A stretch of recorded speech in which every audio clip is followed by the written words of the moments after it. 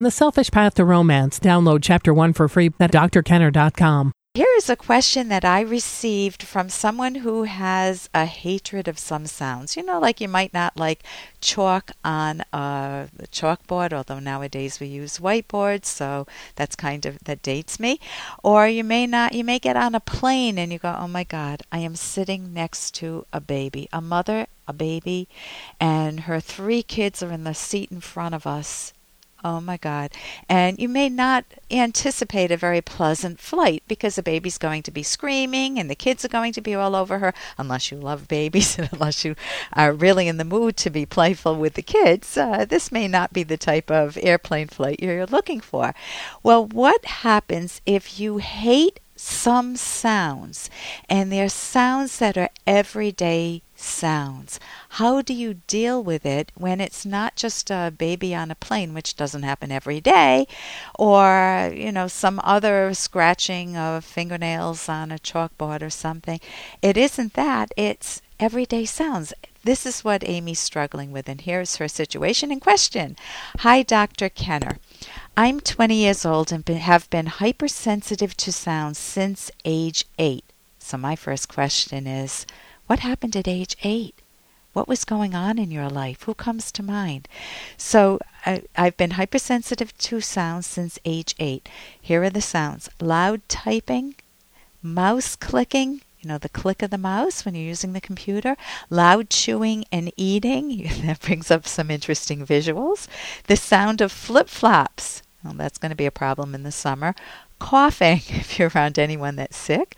Clearing of the throat, sniffling, very sharp sounds, pens clicking, and other such unpredictable, inconsistent sounds annoy me to the point of anger and distraction. I also suffer from migraines, which are often thought to be correlated with hypersensitivity. I've heard of misophonia, in which certain auditory stimuli abnormally increase in volume as the sound waves travel through the ear canal to the brain. This seems to describe my condition, regardless of whether or not this hypersensitivity is actually a cognitive condition or a biological one. Do you have any advice about dealing with the issue? I've developed several coping techniques.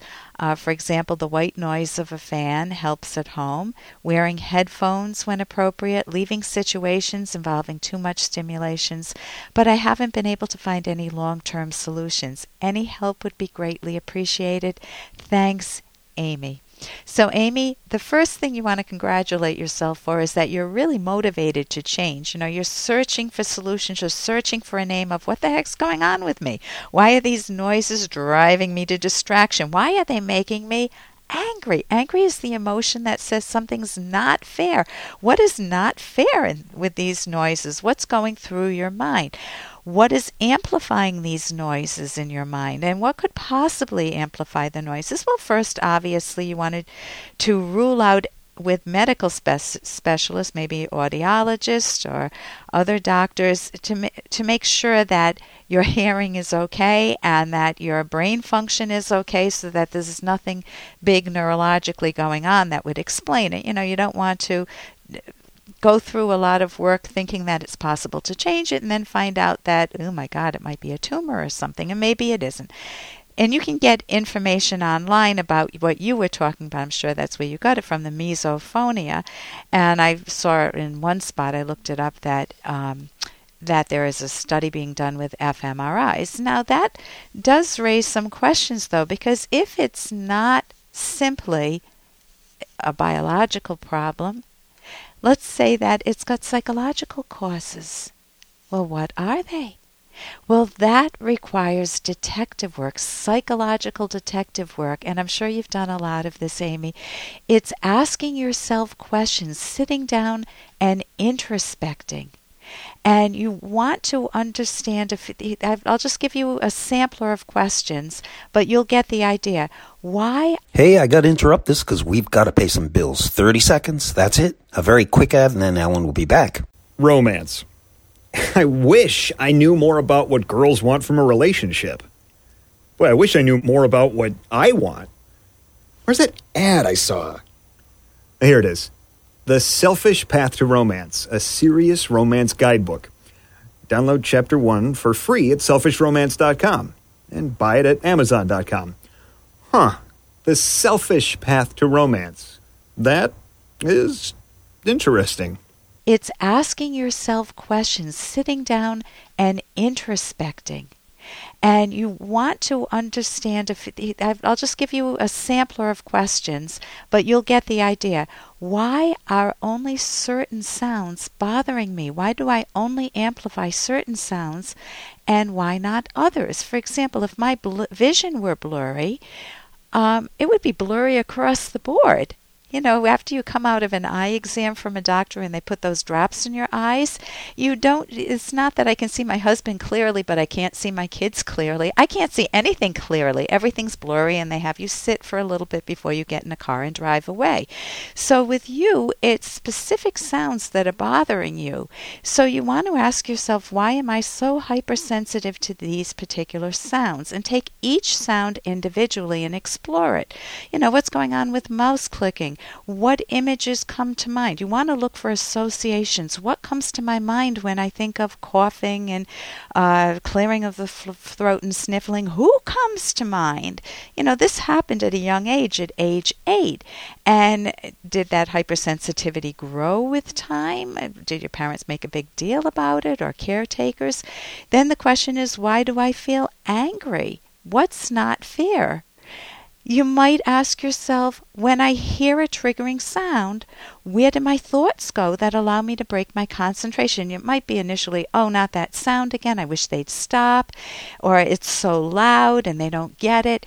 You want to understand what's underneath those thoughts. Why is it a problem? And you keep going layer by layer, deeper and deeper to understand yourself. And why would that be a problem?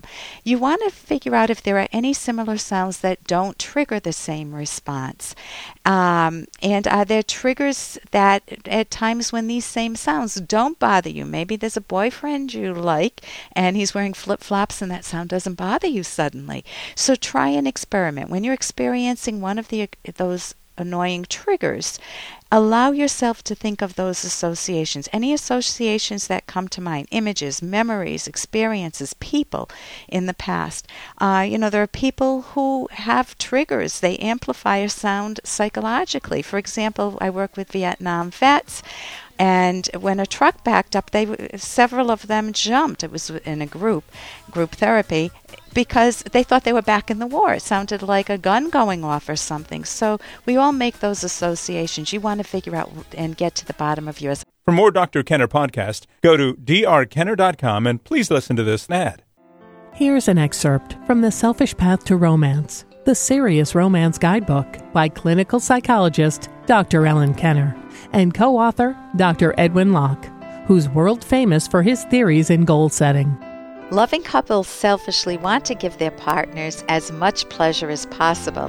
However, there are 2 ways that focusing too much on your partner can undermine sexual pleasure.